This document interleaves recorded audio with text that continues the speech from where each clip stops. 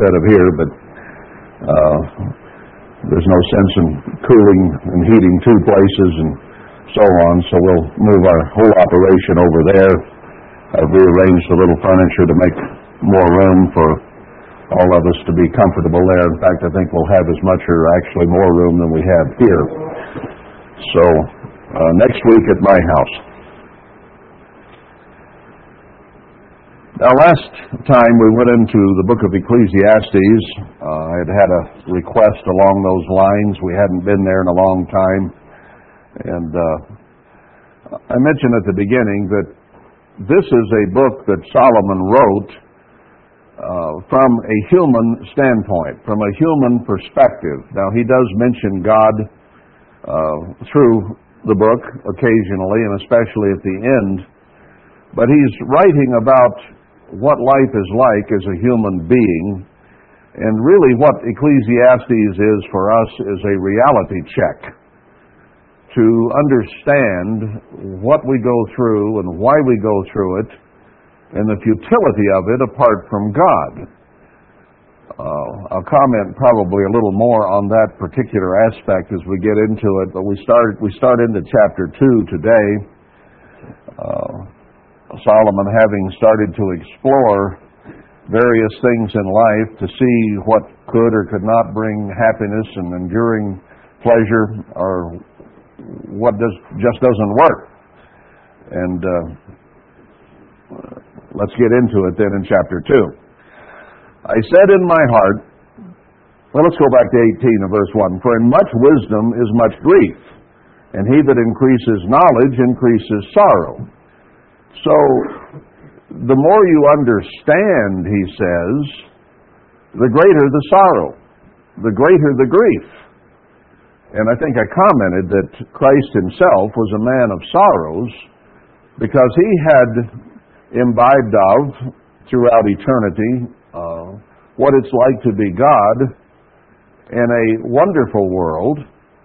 And then he experienced what it would be like to be a human being down here and see all that was happening as a human, not as God looking down, but as a human himself, to actually experience what it's like to be a human being.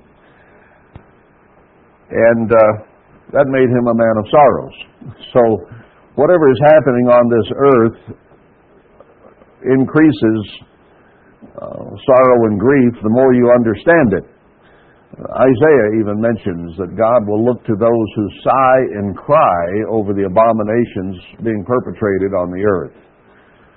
So when you see what mankind is doing and what Satan is doing to mankind here, you do a lot of sighing and groaning and moaning and crying over conditions as they are. It isn't a pretty picture.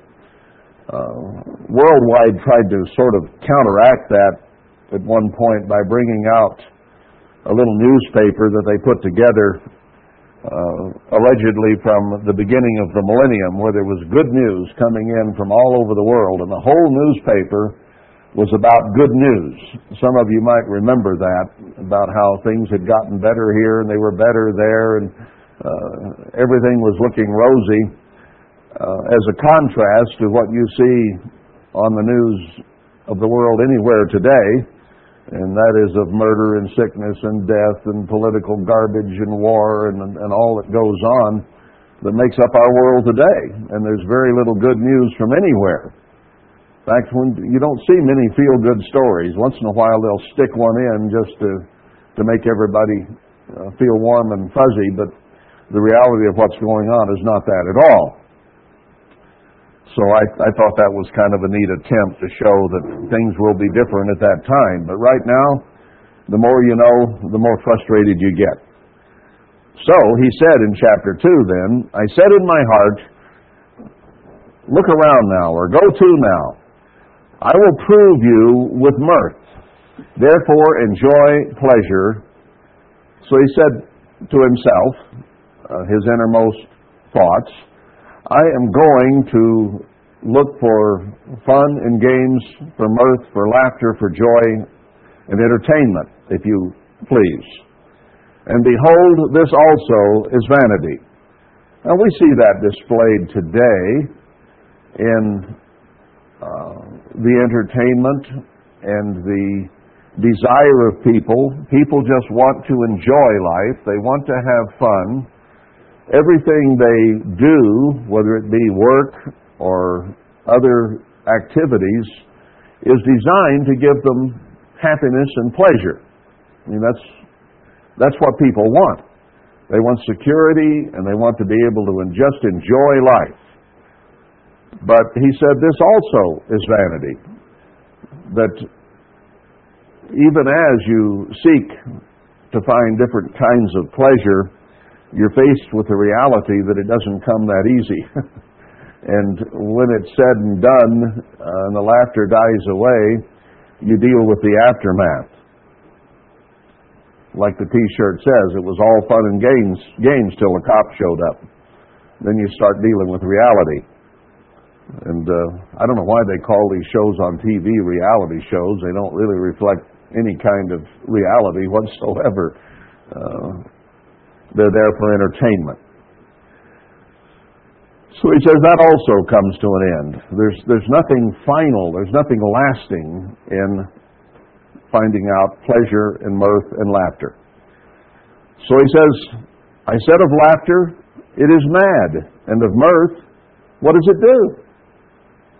All fun and games and laughter and happiness, and then the party's over, and you face the grim realities of life. How do you pay the bills? How do you feel better when your health is bad? How do you have a good frame of mind when you have enemies and those who are against you, and enemies at work or wherever? Having a good time, yeah, it lasts a little while, but what does it do in the long run? So he says, that's not working too well. Verse 3, I sought in my heart to give myself to wine. He says, well, I'll just drink. So he gave himself to drinking wine. I suspect that he consumed quite a little of it, if that's what he made his goal to be. If your goal is to seek out whatever wine might do for you, you don't take a sip. You take a bottle or two or three or whatever. So he gave himself over to alcohol. A lot of people do that. And alcohol, used correctly according to Scripture, can be a relaxant. It can be a help. It can ease some situations. But if you use too much and use it too often, it creates all kinds of problems because it affects you and the way you act and react and the way you react to others. And I guess we've all seen it somewhere in our lives that often is not a very good situation. So he says, I gave myself to wine, yet acquainting my heart with wisdom. So he says, I'm going to lay hold on folly. I'm going to hang on to wisdom while I drink myself crazy and see if that does any good. A lot of people try alcohol or drugs. We have a culture today that is bound and determined to find happiness in drugs of one kind or another, prescription or non-prescription, or through alcohol or whatever avenue they choose to escape from the realities of life. So they think they're having fun. So he tried to hang on to wisdom and at the same time lay hold on folly. Do stupid things, yet trying to retain a certain wisdom of where this was all headed. So, you going to try something? Think that'll solve the problem? Well, Solomon tried to go with wine. He could have done drugs. I don't know how many drugs there were around then, but if there were, he probably tried that too. But wine was the commonest thing. So, I wanted to see what was that good for the sons of men, which they should do under the heaven all the days of their life. He says, I'm going to experiment with this and experiment with that and just see what's the best way to go. You're here for 60, 70, 80, 90 years. What's the best thing to be doing during that period of time? So he was going to experiment. I made me great works. I builded me houses. I planted me vineyards. I made me gardens and orchards. I planted trees in them of all kinds of fruits. I made me pools of water to water therewith the wood that brings forth trees. So he planted huge orchards, groves of trees, had pools and swimming pools. Anything that a billionaire might dream of having, Solomon made. I got me servants and maidens. So I didn't want to do anything I didn't want to do, so I hired people to do everything for me. I had someone to do whatever needed done. He didn't water his own trees. He didn't feed the fish in the pools. He had servants to do all the tending to everything that he made. He had servants born in his house. So he had a huge house. He had a palace such as had never been on the face of the earth to that point, and maybe ever even today. Also, I had great possessions of great and small cattle above all that were in Jerusalem before me. Now, David had huge herds, but Solomon had bigger herds than Abraham had, or David had, or anybody else. So he was the biggest rancher the world had ever known. I gathered me also silver and gold. So he gathered that up from some different places. I know where he got a lot of it, I think, and that will come out one of these days fairly soon. And the particular treasures of kings and of the provinces. So he imported things from all the provinces, wherever you could go to find something that might be interesting or intriguing or decorative or useful, from wherever it was, all over the kingdom, and even beyond the kingdom, as we find in other scriptures. So, what more could you have? He had a huge garden area, huge house, more cattle, animals than anybody, and also more silver and gold than anybody had. And then I got me some CDs so I could have nice music. No, he says, I got me men singers and women singers. He didn't have recorded music. He got live bands, live orchestras. The delights of the sons of men as musical instruments, and that of all sorts. So any kind of instrument that ever was, or was in existence, he had, and he had the people could play it, and he had the people that could sing. So he could have a live concert anytime he wanted. People pay big money today to go to live concerts of bad music. And I'm sure he had good music, and he had a free ticket. Well, I say he had a free ticket. He probably had to pay them like he did the men servants and manservants, but he certainly had the money to take care of them. Can you imagine the servants' quarters here? When you have a palace and you have all that agricultural and orchard activity and servants to do everything, and then you have no telling how many musicians, singers and instrumentalists, and you got to house all these people. This must have been an incredible complex that he had. So I was great. Verse 9. And increased more than all that were before me in Jerusalem. I was the richest guy that had ever been. Had everything I could possibly imagine. That's what he's trying to describe here.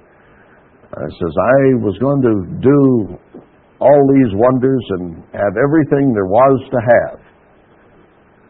So, you know, Americans, we kind of have the American dream where we could have a little house and a picket fence, and then we changed our dream to a McMansion and so on. But we never dreamed probably as big as Solomon did, and we'll never have what Solomon had. There's no billionaire on earth today who was as rich as Solomon was then, and who has everything that Solomon has. I've never even heard of a billionaire yet that was the greatest rancher on earth and that had his own bands and his own orchestras. I mean, yeah, they do hire a Hollywood singer to come and put on a performance for them sometimes in private parties. They do that. But they don't have them in-house like Solomon did. So nobody's lived as lavishly and done as much as this man did, even to today. Also, my wisdom remained with me. So he said, in spite of doing all these things, and can you imagine the amount of time and effort and planning and the dreaming that he had to do, and perhaps consult architects and all kinds of skilled people to put together the physical plant that he had. So it was a great deal of effort and time and expense that went into this. But his wisdom remained. God had given him that, and even though he was sidetracked by a lot of these things, and they kind of took on a life of their own. Sometimes we want peace and quiet, but then we stir up so much activity and so much work and so many things that we get burdened with so much to do. And there's more things to do than we have time. Well, he had servants for everything, but it still took a lot of his time to put all this together and to keep people moving in the right directions. I've experienced that on a small level in business, where I was a contractor up in Alaska, and if I hired a crew, I spent till 2 and 3 in the morning figuring out what to have everybody do and making bids on new projects and all kinds of stuff, and then they'd show up for work and work 8 hours and go home and do whatever people do when they go. But I still had to keep working, and it got to be, I didn't really care for that. So I took on smaller projects and either did it myself or my brother helped me for a while there, because I didn't want to manage 20 or 30 people. Too much hassle. And today it's even worse. That was back in the 80s mostly, 90s. And now it's hard to find anybody that wants to work. They want you to pay them to sit around just because they're there and do nothing productive. So it becomes a hassle. So he looked around at that, and here's what he said. Verse 10, whatsoever my eyes desired, I kept not from them. Anything that I looked at and I thought I might want, I got it. He didn't have a wish list. He just had a see it and get it list.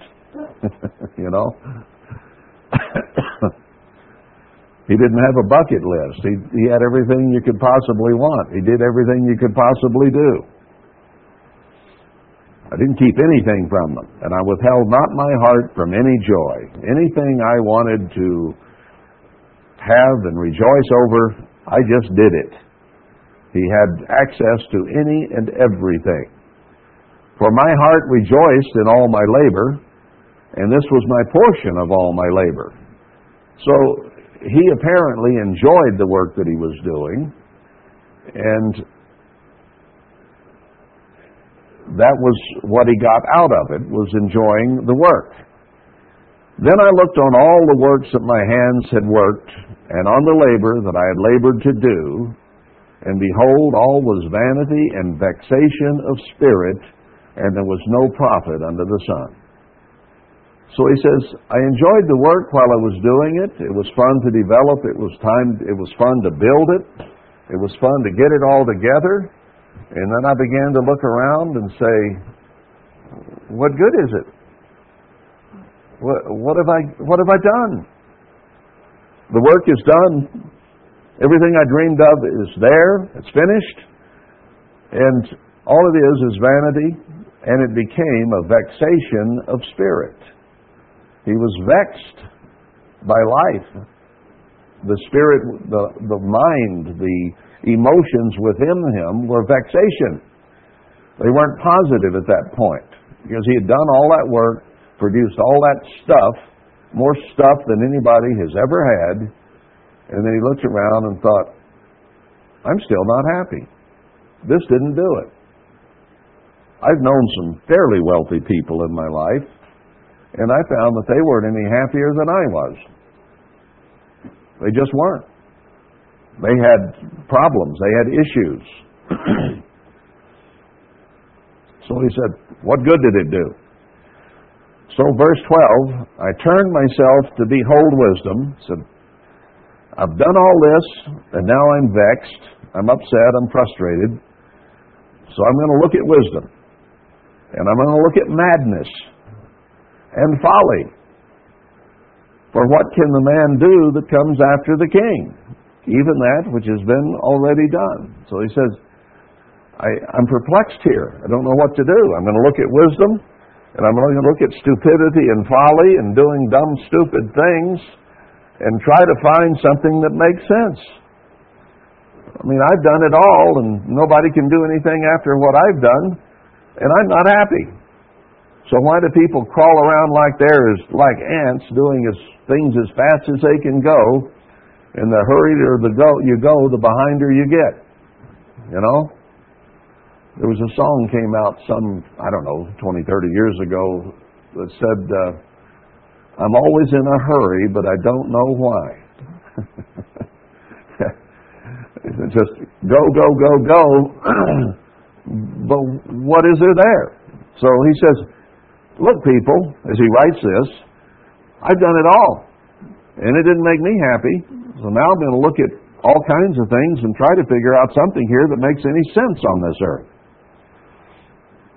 So after he ran those thoughts through his head for a while and tried to sort it all out, he probably laid in bed at night and trying to sort out what makes sense.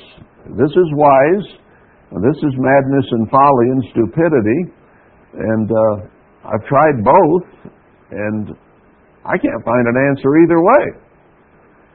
But he finally kind of wised up in verse 13. He says, Then I saw that wisdom excels folly, as far as light excels darkness.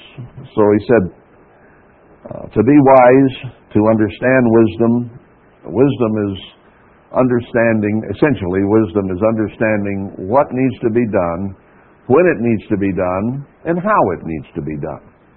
That's what wisdom amounts to, as opposed to the stupidity that most people walk through life in and don't know what they're doing, how they're doing it, why they're doing it, and what the result's going to be. So he said, at least I can see that wisdom is a whole lot better than folly, just as light is better than darkness. The wise man's eyes are in his head. They're connected right there to his brain, and he comprehends what's going on, understands it. So what he sees, he can make some sense of. But the fool walks in darkness. It's like being in a dark alley at night. You don't know what to do.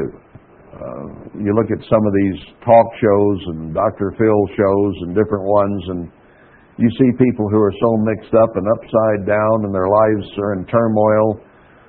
They're in anger and all kinds of noxious habits and bad relationships, and they have no clue what way to go. Now, in a human, worldly sense, Dr. Phil, one of the few psychologists who actually makes people see some reality and face their issues. Most psychologists don't even do that. But he makes them look at the realities of life and quit deceiving themselves about what's really going on. But Solomon's saying that, and of course we have something a lot better than Dr. Phil, in that he understands some biblical principles, but we have the whole Bible. We should find the answers, even answers he can't find. But these fools out here in the world are just walking around blindly, not knowing what to do or how to go about it. And I myself perceived also that one event happens to them all. So he says, a wise man kind of can see where he's going. He has some goals and purposes that help him get through life with less havoc and less trouble. And then the fool stumbles through life, and they all reach about 50, 60, 70, 80 years of age, and the same thing happens to all of them. They die. So which was better, and what difference does it make when you all get stuck in the ground? Because that's a finality. One event happens to them all. They all die. Then said I in my heart, let me think about that. As it happens to the fool, so it happens even to me. Wisest man on earth, God had given incredible wisdom, and he says, I'm headed the same place the fool is, pushing up posies. So what's the point here? You try to do right and try to do good, and you die anyhow, and you give yourself over to folly, as he had done for a while, and you're going to die anyway. And why was I then more wise? What difference did it make? When the lights go out, the lights go out. That's it. Then said I in my heart, this also is vanity. So what he's enunciating here is that this human life in and of itself is a futility. It doesn't matter what you do, how you live, you're still going to die. That's just it. That's the bottom line. So it's vanity means temporary in this context. It's all temporary. If this is all there is, as Paul said, let's eat, drink, and be merry, for tomorrow we die. If this is all there is, he said in another place, we're of all men most miserable, because we have convicted ourselves and committed ourselves to living God's way. And living God's way is hard. It is totally against everything in your nature to do things God's way. It's easy to do wrong. It's easy to be selfish. It's easy to sin. That comes, as the Proverbs say, and Solomon wrote, it's like urinating. It comes so easy. It just happens. And life is that way too. He says, verse 16, for there's no remembrance of the wise than of the fool forever. Seeing that which now is in the days to come shall all be forgotten, and how dies the wise man? Same as the fool. It's all going to be forgotten real soon. I think we talked about that a little bit last week, about your ancestors. You don't know them. Back more than a generation or two, everything else is forgotten. And the same be with us, just from a plain old human perspective. Therefore, I hated life. After all he had done, and all the things he had, or still had, anything you could possibly imagine or dream of, he had. He had not withheld any pleasure, anything he wanted to do, and he hated life. Now, a lot of people think if they just had this, or they just had that, or they just had something else, that their life would be good. If they just had that house, and they just had it paid for, and they just had those 3 cars and had them paid for. You know, if they just had a good wife, or a good husband, or a bunch of kids, or a better job that they liked, instead of hating their jobs as most people seem to do. So people have their things that if they could just do this, they would be happy. And you'll hear it fairly commonly. If I could just win the lottery, life would be good. But then you examine the people who've won the lottery, and there's a very high suicide rate a short time later, and most of them lose everything that they won, blow it, people take it away from them, whatever, and it winds up in misery. But that's not what people have in their mind. They think that having that $300 billion is going to make life a bowl of cherries, no pits and no stems. But it doesn't.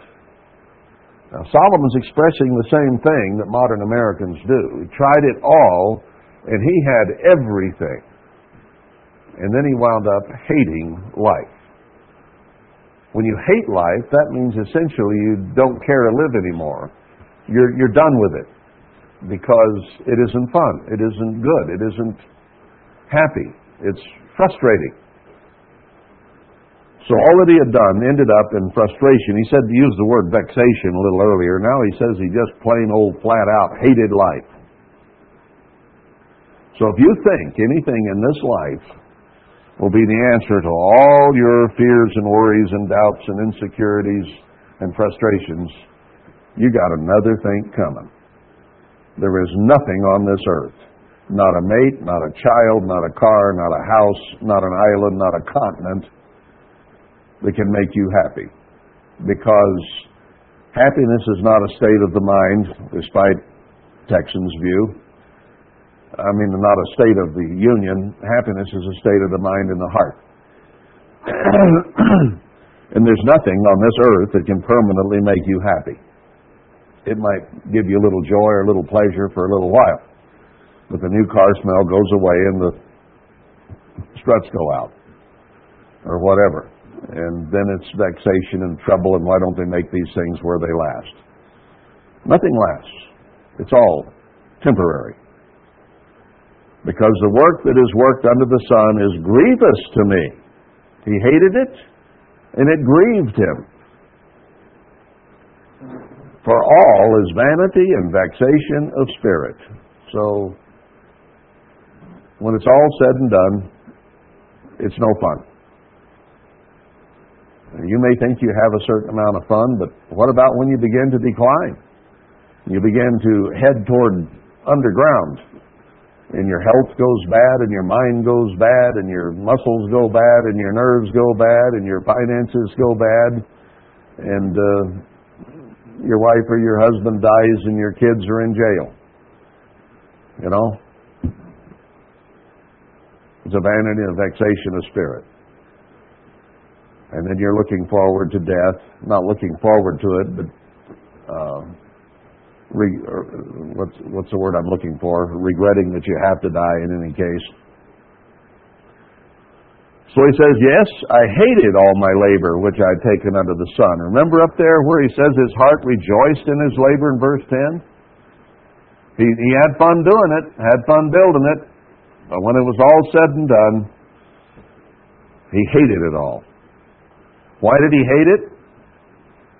Partly because he was selfish, and because I should leave it to the man that shall be after me. The selfishness was there, and even though he had all this stuff, he recognized he was going to die and somebody else was going to get it, and that frustrated him all the more. I can't keep it. I can't have it. It isn't eternal. Somebody else is going to have everything I've done, everything I worked for, everything I did, everything I've piled up higher and deeper is going away, and somebody else is going to have it. So what's the point? He says, I hated that I went through all that for somebody else. And who knows whether he shall be a wise man or a fool? Well, that was answered not too long after he died. Jeroboam and Rehoboam, his sons, got into a big tiff and a fight, as siblings do, and then the kingdom got divided, and all this stuff went to nothing. In one generation. One generation. The peace that was there during Solomon's reign was gone. And Israelites were killing Israelites in war with a divided nation.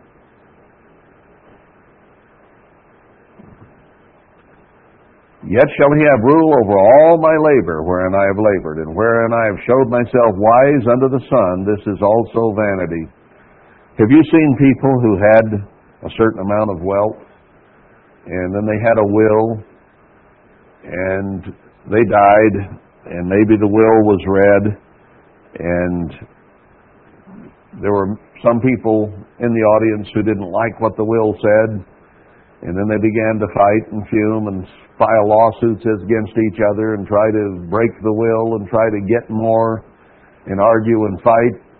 maybe even kill each other sometimes over an inheritance. And it all just goes away. It's bifurcated and destroyed. I once knew a family who had quite a lot of wealth, and one of the patriarchs of the family died, and his house had a lot of family heirlooms and treasures and very, very expensive furniture and paintings and rugs, and it was very, very finely done. It cost an awful lot of money to outfit that home, and then there were all the pictures and all the stuff on the walls of the family. Family heirlooms that had been there for 2 and 3 and 4 generations. Picture this, a palatial home that had everything that everybody in the family wanted. So when this guy died, they had a big funeral, and everybody went to the funeral, and the one uncle who wasn't missed didn't go. He stayed home and took everything there was in that house out, put it in a big pile, and burned every bit of it. And boy, was everybody in the family mad when they got back. Why did you do this? And he said, I knew you were all going to fuss and fight and war over all this stuff. Now it's done. And they could only stay mad at him for the rest of their life, or however long they decided to hold that bitterness. But he solved the problem for them, whether they realized it or not. Sound like a pretty dire way to go about things, but it kind of echoes what Solomon's expressing here. A bunch of fools will take over and it'll all go away. So what good did it do to do all this? So, he'll have rule over all my labor wherein I've labored, end of verse 19, and wherein have I showed myself wise under the sun. All the wisdom and skill and ability and intelligence that I used to put all this together, and it's all just vanity. It all just goes away. Therefore I went about to cause my heart to despair of all the labor which I took under the sun.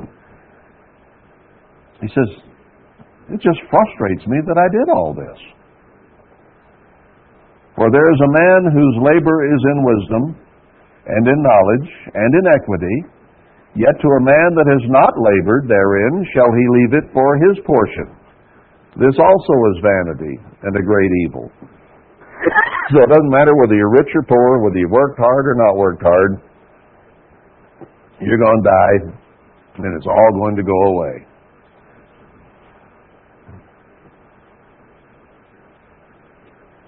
For what has man of all his labor and the vexation of his heart, wherein he has labored under the sun?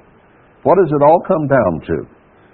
For all his days are sorrows, and his travail grief.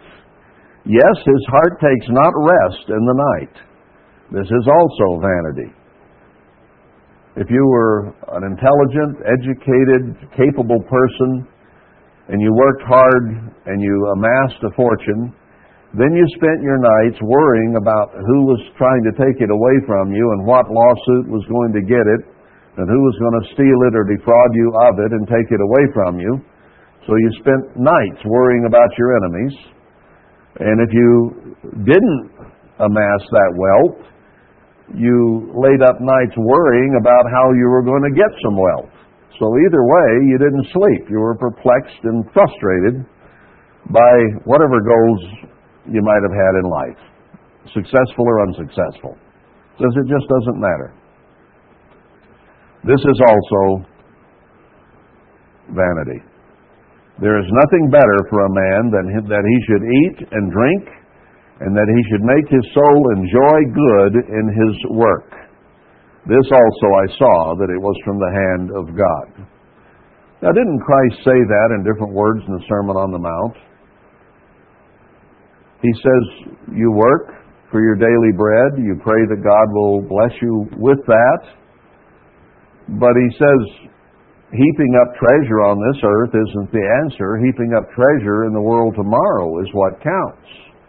And not let your right hand know what your left hand is doing. Don't brag in your own mind about your good deeds or to anybody else. Just do them quietly, and don't even let your own hands know what the other one is doing as you just go about serving.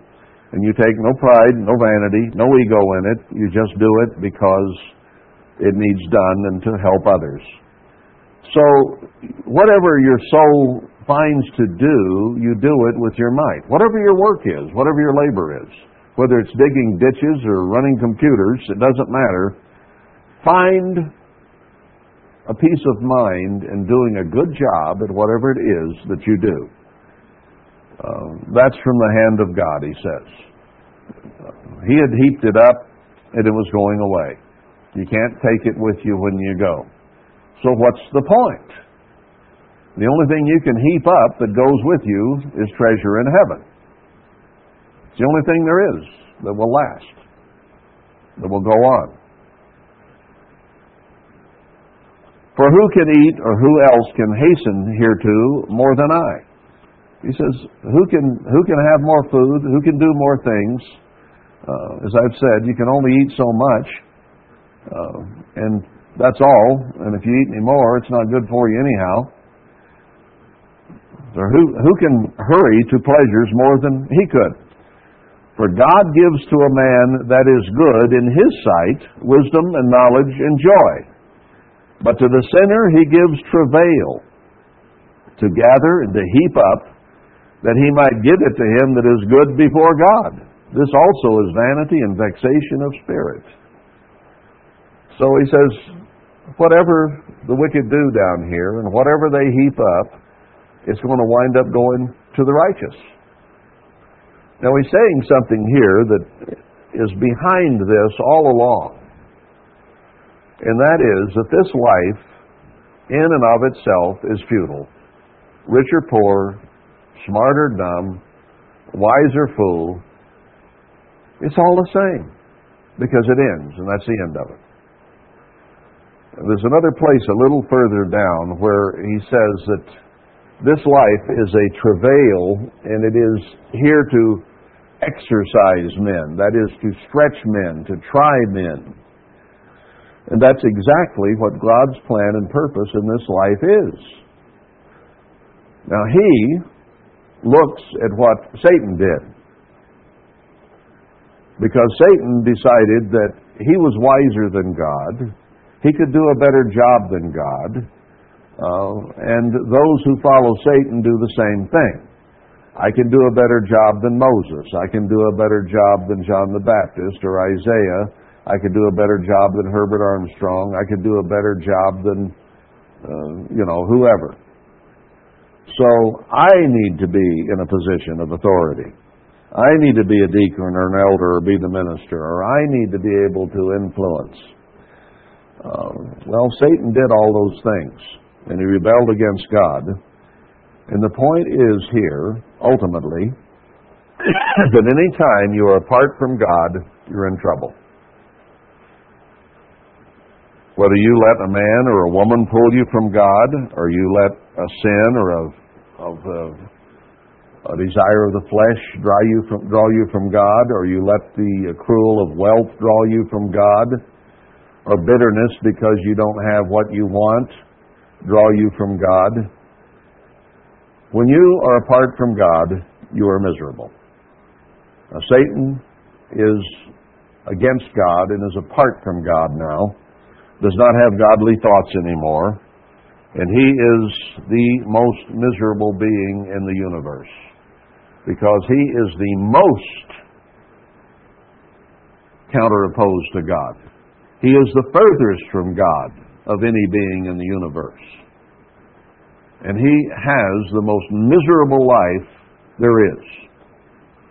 Now, he has led human beings in rebellion against God to go after the desires of the flesh, and the degree to which we are separate and apart from God because sin cuts us off from God, the more miserable we become.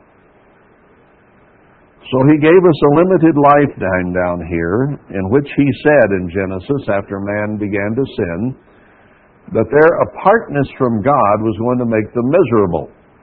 They had been content in the garden with a very, very close relationship to God for a short while. And that proximity to God and lack of sin and lack of influence of Satan made them happy. But the moment they allowed Satan to influence them, they became bitter against each other, they became bitter against God, they became bitter against life, and God even told them from now on, you're going to have it rough. Life is not going to be easy for another human being on this earth. It will be trouble, travail, frustration of various kinds. Pain in childbirth, thorns and thistles, and trying to make a living by the sweat of your brow against hard circumstances. That's the way it's been ever since. So it's that proximity to God that is missing. So he tried all these things from a purely human standpoint and came up empty, angry, frustrated, and vexed. So you can't try anything that Solomon didn't try. I don't care how hard you work at it, you can't try anything that he didn't do. Okay? Whatever your desires, your wishes, your hopes, you can't do anything he didn't do. And it won't make you happy. The only thing that will is being part of God's kingdom. That is the only security, the only peace, the only place that there's no more tears, no more pain, no more sorrow, but life abundantly ever after. So God started out by giving man about 1,000 years. And he says that's way too long to be living as a human being. Then he cut it to about 500 and then 250. And he says that's way too long to be a human being. Then he cut it to about 70. And that's almost too long to be a human being. The normal lifespan now, apart from disease and other things, is about 70, 80 years. And that's plenty. It's plenty. And he's going to cut short quite a few billion lives here very shortly because enough's enough. It's just the way it is. So he is going to conclude, before this is all done, and we see little glimpses of it here, that whatever you do down here isn't going to matter in the long run. So you might as well just enjoy your food and your drink, try to find a certain amount of pleasure in your work, and from a physical standpoint, that's as good as it gets. Amassing wealth doesn't do it. Trying to go to please yourself and have entertainment doesn't do it. Nothing does it, except just there's nothing better than eat and drink and enjoy your work, and that's what God put you here to do. To do it honestly, to do it zealously, to do it well, and to take pleasure in what you're able to produce.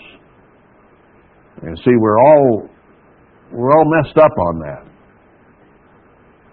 People today are doing work that it's hard to truly take pleasure in because they aren't really producing anything. You know, can you really take pleasure in producing a taco at Taco Bell or a hamburger at McDonald's? What can you take from slapping those buns together between a piece of, or around a piece of you know what, or you don't know what? It's just something to do to pass the time and get you enough money to not pay the bills so you can put it on credit cards.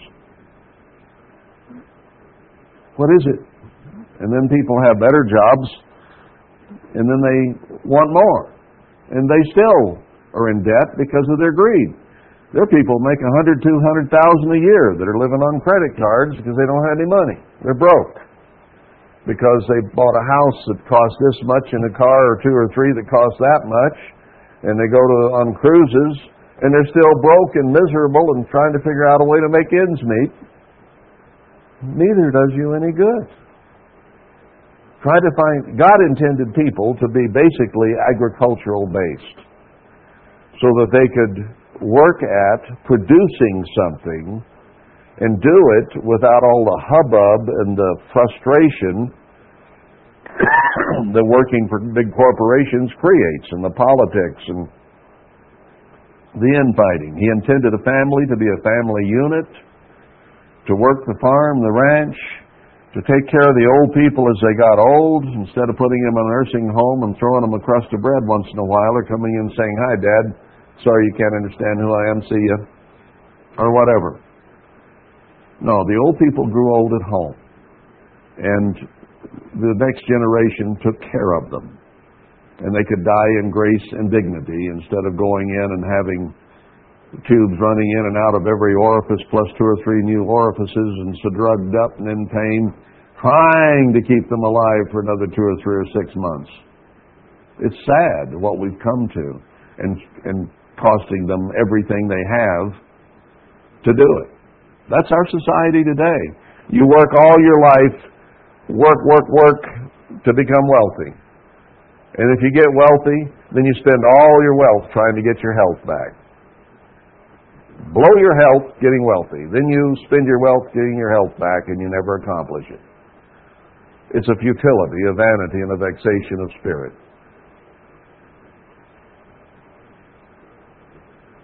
No, just work, serve others, help others, be productive, and that's as good as it gets. That's just as good as it gets. That's what Solomon's trying to say. Tried all this stuff, just do your job, find pleasure in it, enjoy your food and your drink, and sleep at night, and things are good. Now, they may not be as good as you want, but they're as good as they're going to get in this human frame. And the only thing we have to look forward to that's going to be any better is close proximity to God once again in the kingdom of God, where everything is close and everything is according to His will and His purposes, and it never ends. It isn't vanity and vexation of spirit because somebody else is going to have what you put together. No, if you have treasure in heaven and you receive it, it's yours forevermore. Eternal life, no pain, no suffering, no insecurity. Everything will be good from then on. And that is the only place on earth or in the universe that can ever happen. Do we really grasp that? Human beings are scurrying all over this earth, as Daniel said they would at the end time, trying to find happiness, peace, and joy, and security, and pleasure, and adventure. And it all winds up, they get old, they die, or they die young, or whatever, and it's ended. It's over. So unless there's something more than this, forget it. And while you're here, try to follow Matthew 5, 6, and 7. And if you can do that, that's as good as it gets on this earth. And look forward to when it will be so much, much better. That's why God put us here and let us go through all the garbage that we go through, is so that we might learn that the only way to true happiness is close proximity to God. I just lost my wife less than 2 weeks ago. And you know what? God could have healed her. I put it in His hands, and I says, Father, you know what's best in the long run for her, for me, for everybody. Your will be done. Not what I might wish, not what I might think at the moment I want, but your will be done. She'd suffered many, many years in pain, severe pain. She's not suffering anymore, but I believe her name's in the book of life, and I think she'll be in the first resurrection. And I truly believe that she will have happiness and peace and no pain and no sorrow forevermore. And you know what? I'm not bitter toward God. I'm sorrowful. I'm lonely. I miss her terribly. But I'm not angry with God. I'm not frustrated with God. I know He knows best. And I just look forward to seeing her again in happiness and eternal security as the bride of Christ. That's all that matters. It's all that matters. Everything else down here is temporary vanity and vexation of spirit. So if by any means we can draw closer to God in our lives in any possible way, the better off we're going to be. Do not let anything or anybody drag you away from God. Hang on to Christ and the Father the way Jacob did all night long, and never turn loose or turn your head or go any other direction, because it's the only direction that ever will mean anything.